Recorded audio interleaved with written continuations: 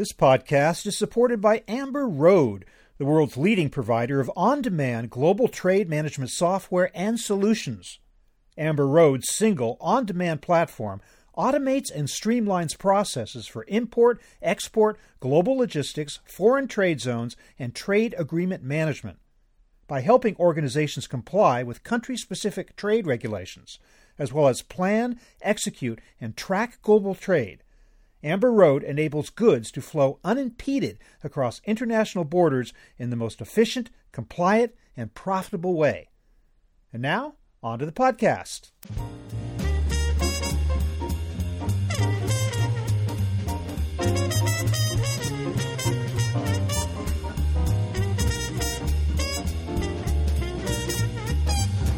Enough of the warm, fuzzy aspects of the supplier-buyer relationship.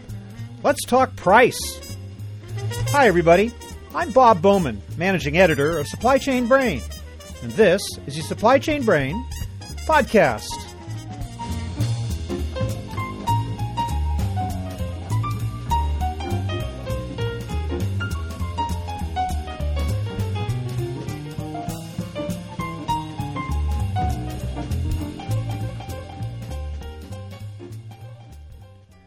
Well, we're supposed to be living in a time when supply chain partners have achieved deep, meaningful relationships that go beyond mere price. And to be fair, there are some enlightened companies that have managed to get past the baser elements of a commercial relationship to embrace mutual goals and ensure long-term harmony. Still, there's that nagging question of price. And for the most part, the mechanism by which that number is determined is broken. So says a new paper from the University of Tennessee entitled Unpacking Pricing Models. I'm joined today by the lead author, Kate Vitasic, UT faculty member in graduate and executive education. Kate has done a tremendous amount of work in the area of supplier-buyer relationships. Here she tells us why it's important to look beyond price to pricing models, which can result in true partnerships that bring value to both sides of the table. And we'll find out why so many deals today are myopic and inefficient. So here is my conversation with Kate Vitasic.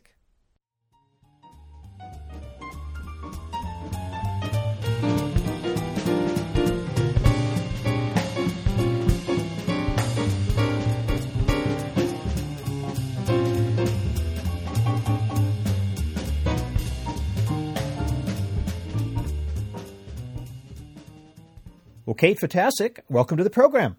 Well, thank you for having me. How interesting. You know, we've spoken so much in the past about the human element of trust and vested relationships, but I guess we still have to always come down to this question of price.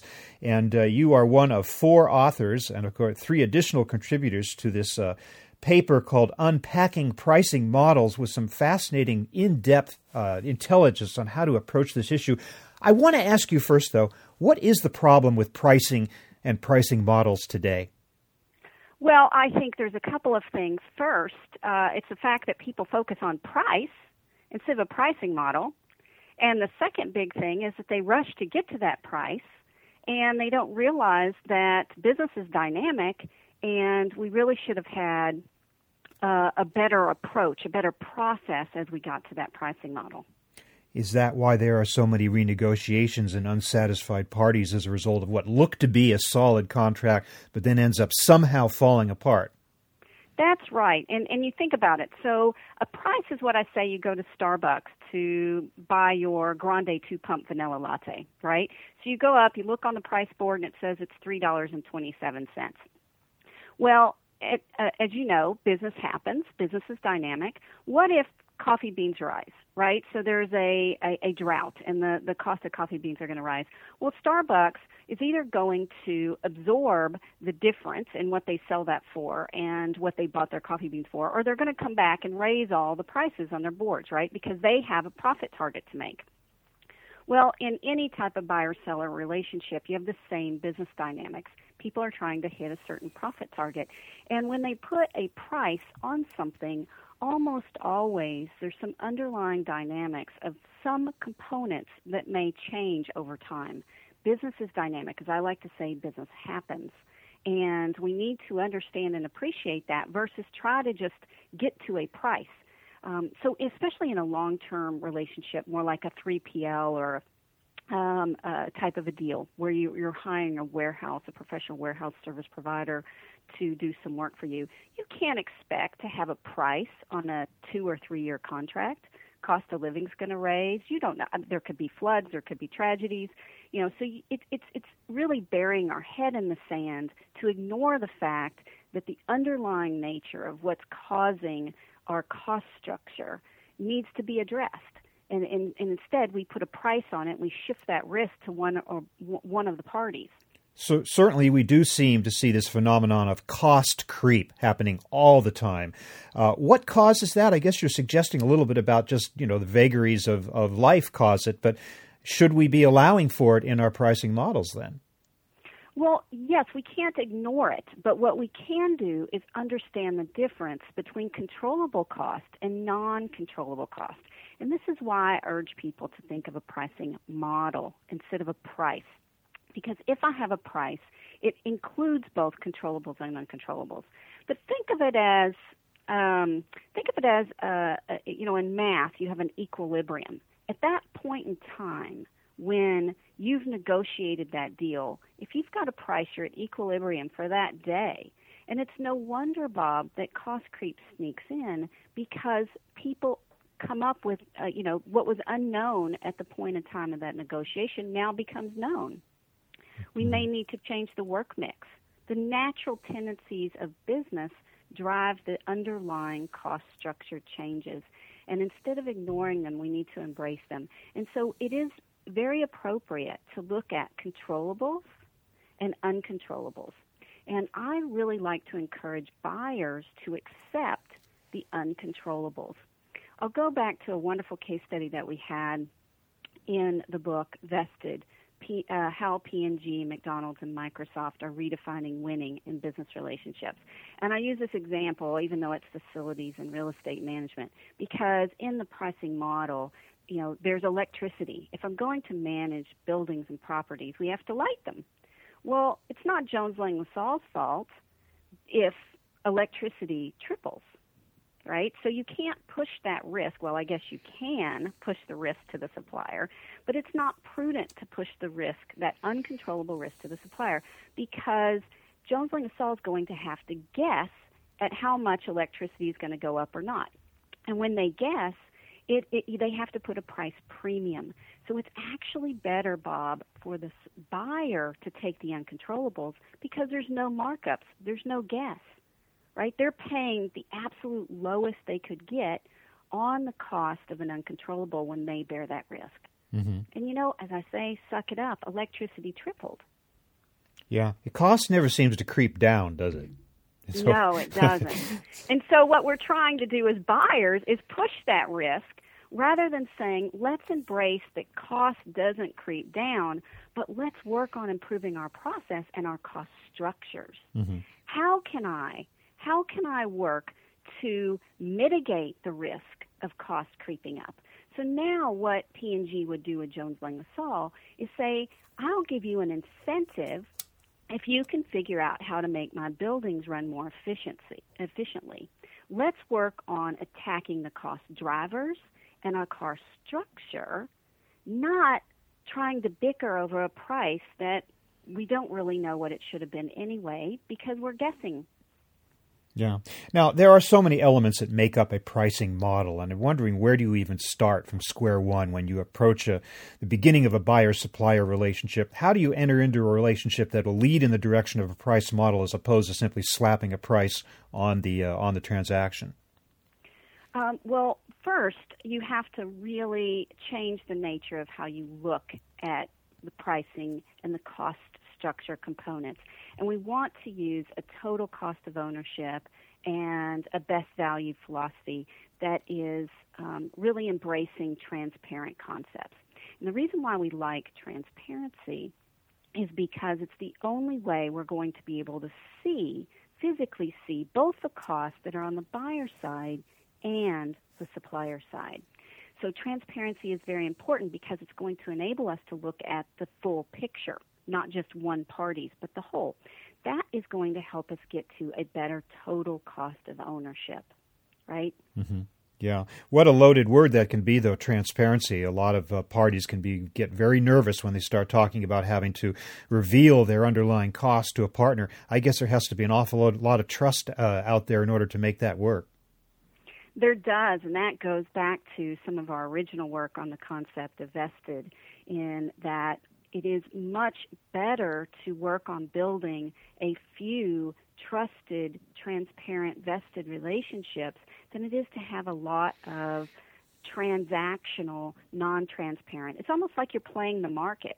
So, Bob, do you want to go and play the market to get the best deal, or can you get the best deal by having more long-term, transparent partners, right, instead of just vendors, choosing to have a partner that is transparent so I can get to the total cost of ownership?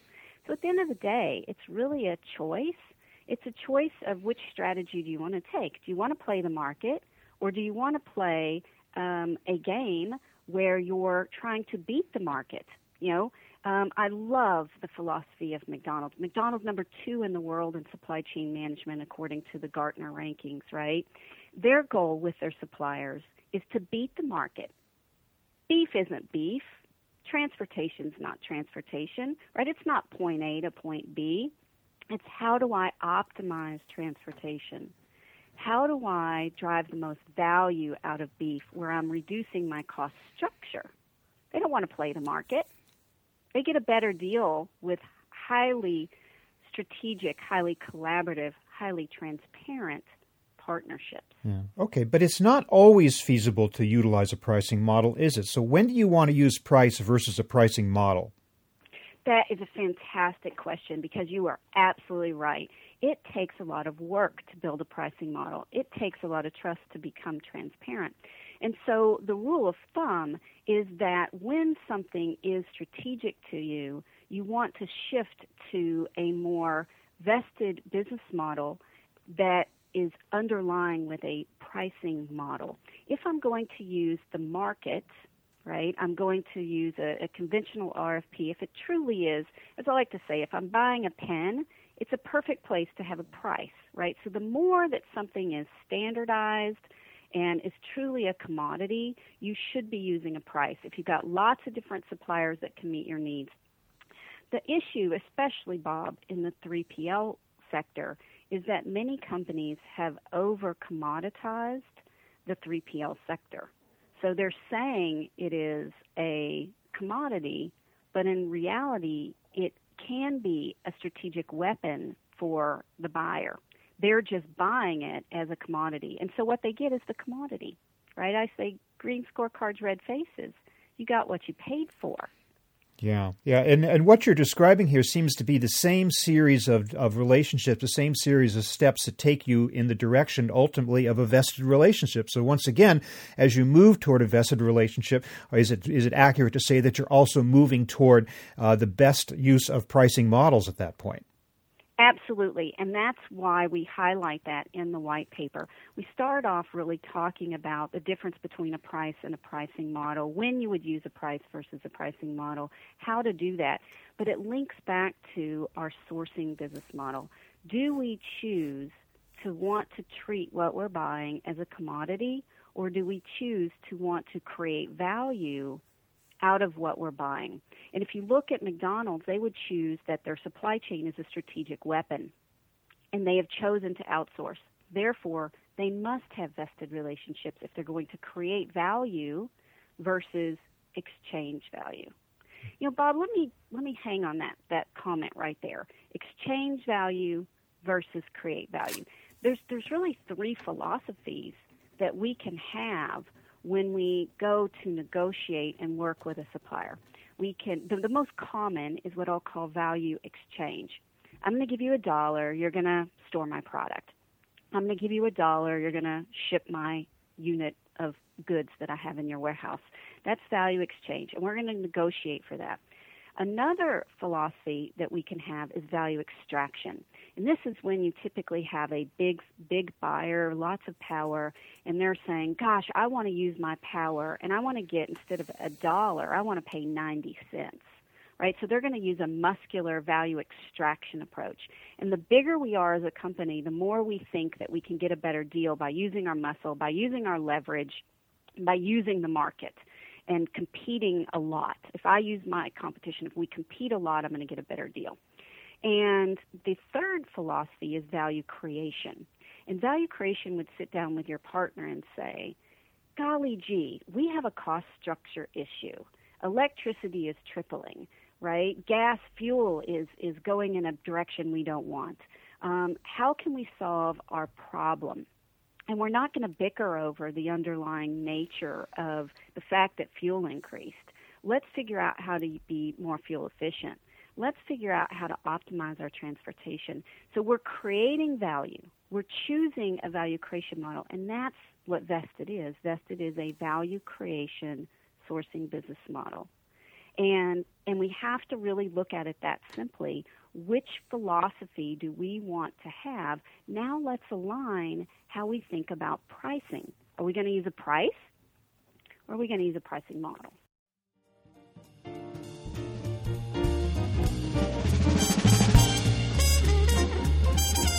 I want to take a moment for a message from Amber Road. Amber Road would like to remind you to check out their new brief featuring research from Gartner entitled Maximize Supplier Collaboration and Procurement Performance.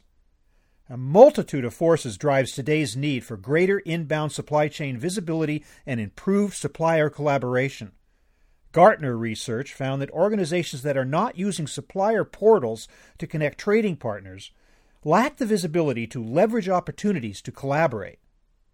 This research brief investigates how supplier portals generate cost savings through automation and provides expert recommendations on how to leverage portals to increase trading partner collaboration and reduce supplier risk.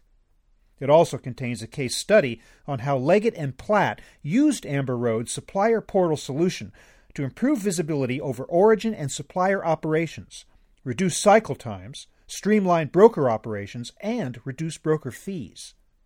You may download and view the research brief from Amber Road's website, www.amberroad.com. And now, back to the podcast.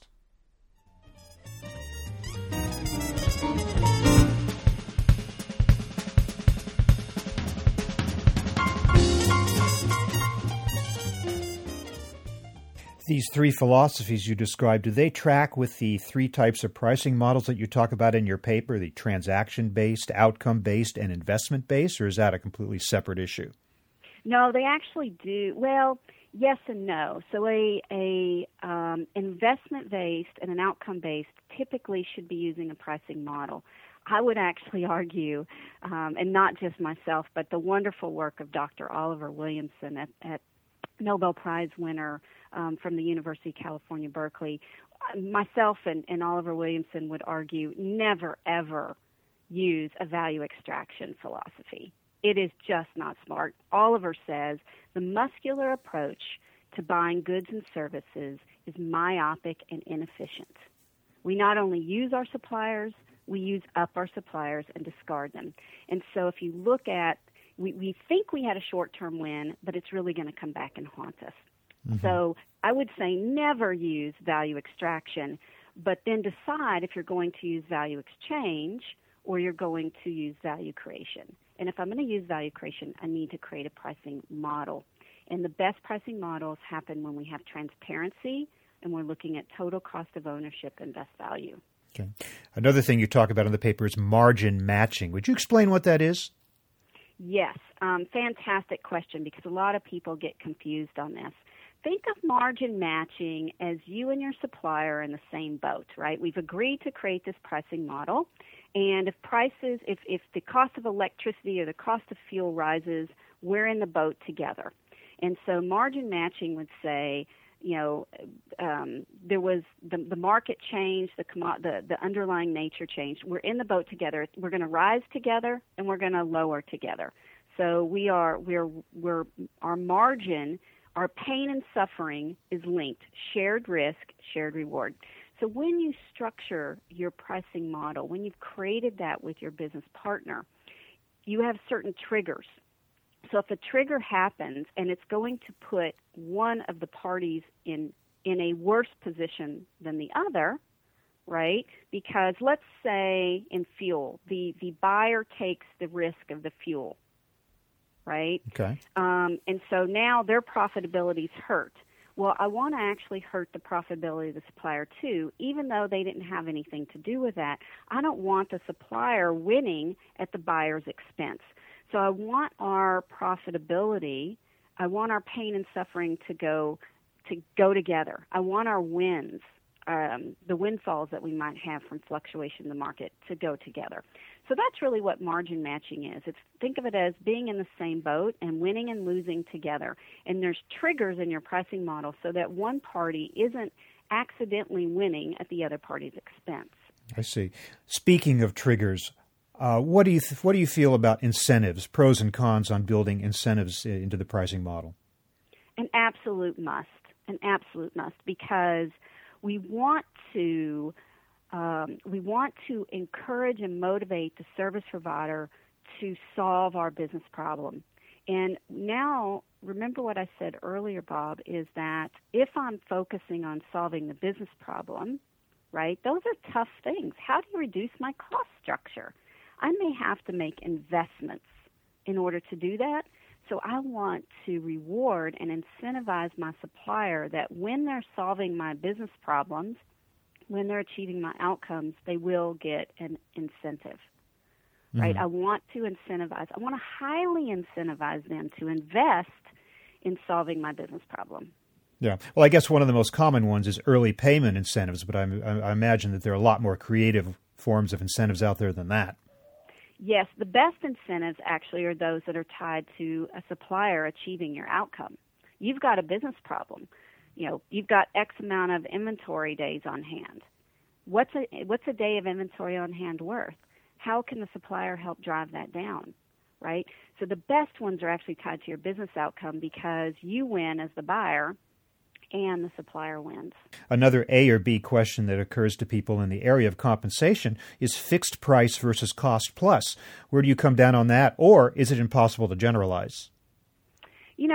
There's good things and bad things about both. And in the paper and in our classes that we teach, there's attributes, and a lot of it has to do with a company's risk. And so there's a nice little checklist, and you can go down and begin to ask yourself, does my business favor cost plus, or does my business favor fixed price? And it's not a yes or no answer. You'll go down and you'll go, I've got 75% should say cost and 25% says I favor fixed. And so it really is a matter of preference. And you have to understand that both have inherent flaws. And this is why we want to use a pricing model, because often a model will use components of both. It's a hybrid. It has some cost plus components and some fixed components. So we're trying to bring out the best of both and to match that to the business needs versus have it's either this or it's that. Certainly there is always the possibility of supplier pricing fraud, but I guess transparency is a way to attack that issue, right? Absolutely. So, and that's another reason, if we're nervous and we don't trust our supplier, transparency is going to allow us to check that, right? And it's going to build our trust. So I always laugh and tell people, if you don't trust a supplier and they don't trust you, become transparent, because now you'll be forced to trust, right? Because you'll be looking at each other. But it's a leap of faith. A lot of people just don't see the power that transparency can bring, and they're afraid of it because they've not done it before. Yeah. But I can tell you, once people go there, they actually, if they go there and they create a pricing model, they realize that it really is fair. It's built so that both parties really understand the underlying cost structure. You're not trying to win at the other party's expense. You're not trying to negotiate to put more money in your pocket than in the supplier's pocket. You are trying to solve a business problem. So on this question of the performance-based model of pricing, you describe it in your paper as ranging from wildly successful to hugely disappointing. And I'm wondering what causes each of those to happen. Well, it's very interesting, and that was actually the original research question that the Air Force had when they came to the university: is why do some of these performance-based deals, why is this one so successful and these just don't work as well? And it's because they're not structured well. What we actually found is that the performance-based deals that were structured the best tended to have the attributes of vested. So one thing that a performance-based deal does is it looks at outcomes, and everybody's trying to move to outcomes. But if an outcome is something that is boundary spanning and can't be done by just the supplier, right? If the supplier can't achieve that without the buyer, we need to mature to a vested relationship. So a lot of times people have too many expectations on a performance-based deal. They really wanted a vested deal, but they've structured a performance-based deal. They've shifted the risk to the supplier, and they've shifted uncontrollable risk to the supplier, and the supplier's failing.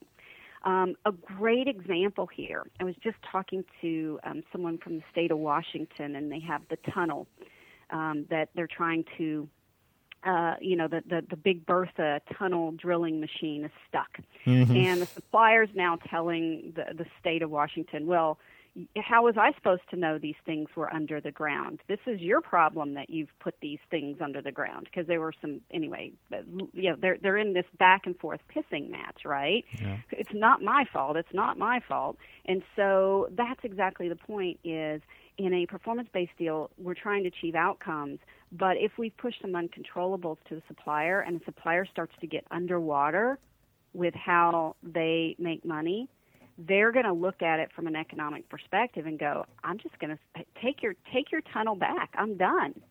The more I work for you, the more I lose money. So a lot of times performance-based deals are structured where risk is purposely shifted to the supplier. And if it's controllable risk, it'll be great. But if it's uncontrollable risk, you actually should never have done that. You probably should have moved to a vested model. Yeah.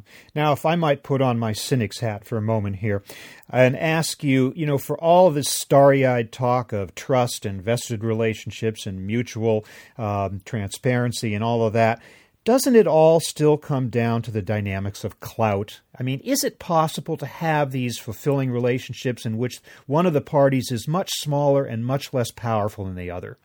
Absolutely. So I'll turn to McDonald's, right? So in their transportation space, they work with quite a small supplier that has come in and helped them optimize their transportation. So you can have a big buyer and a small supplier. McDonald's needs that because the supplier is creating tremendous amounts of value for them, right? In Oregon, we have a very small, $5 million, tiny business by most standards that does parts and manufacturing of components for the aerospace industry, but very strategic components. And they've used the philosophies with their one of their customers, and they were able to double the size of their business with one customer based on the philosophies. Because now, instead of that buyer saying, well, I'm going to go to China to get that part, the supplier, the little guy in Oregon who didn't have a chance at competing in the market, is now saying, I'll compete on value. Let's understand what value is. It could be turn time. It could be inventory. It could be reliability. My part lasts 3 times longer than the China part. So you could go buy 2 China parts by the time you could have bought 1 of mine. So by really becoming transparent and looking at the problem, he can now take that data and show that his part is going to create way more value. And he may even take risk and say, I'll sell you my part for the same price as you would get in China. However, when it performs, I'm going to get a premium for my performance of my part. Yeah. And so it can happen, and it just really depends on if the buyer and the supplier choose to want to have a value creation philosophy. So pricing models and sourcing business models go hand in hand. Is it catching on beyond some of the best practices that you just cited, beyond a handful of companies, this whole creative approach to pricing models? I do think it is, and I think it is for a couple of reasons. One, if you just look at the number of people who are coming to our classes at the University of Tennessee, we have 127 companies that have sent one or more people to our courses. Today, as of our last registration, we have 327 people who have taken one or more of our classes. So we are starting to see people become very interested in this.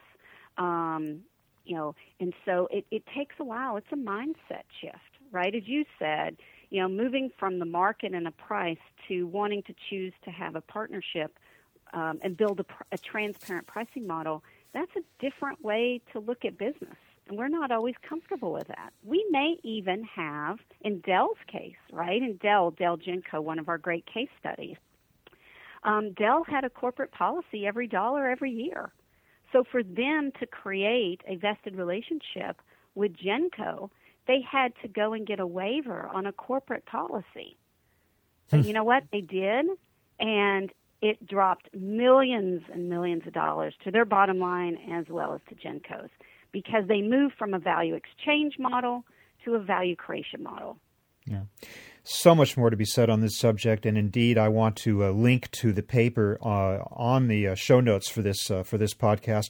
It is called "Unpacking Pricing Models: Make You Get What You Pay For Real for Business Relationships," from the University of Tennessee Graduate and Executive Education. Kate Fatasic, thank you so much for being with us.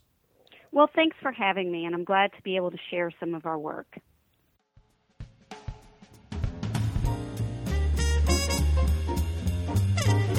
We'd like to thank Amber Road for sponsoring this podcast. Amber Road's solutions use a combination of enterprise-class software, intelligent trade content, and a global trade network that connects supply chain participants such as importers, exporters, freight forwarders, customs brokers, and transportation carriers. To learn more, please visit www.amberroad.com or email solutions@amberroad.com.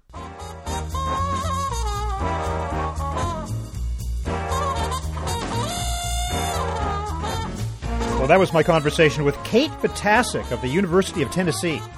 Check out her white paper on unpacking pricing models. There's a link in the show notes to this episode. Hope you enjoyed the show. I'm Bob Bowman, Managing Editor of Supply Chain Brain. We're online at www.supplychainbrain.com, where we post a new episode of this podcast for streaming or downloading every Friday. You can also read my think tank blog, watch nearly 2,000 videos, and access all of our other content, including the digital edition of our magazine. Look for us on Facebook and LinkedIn, and follow us on Twitter @SCBrain. See you next time.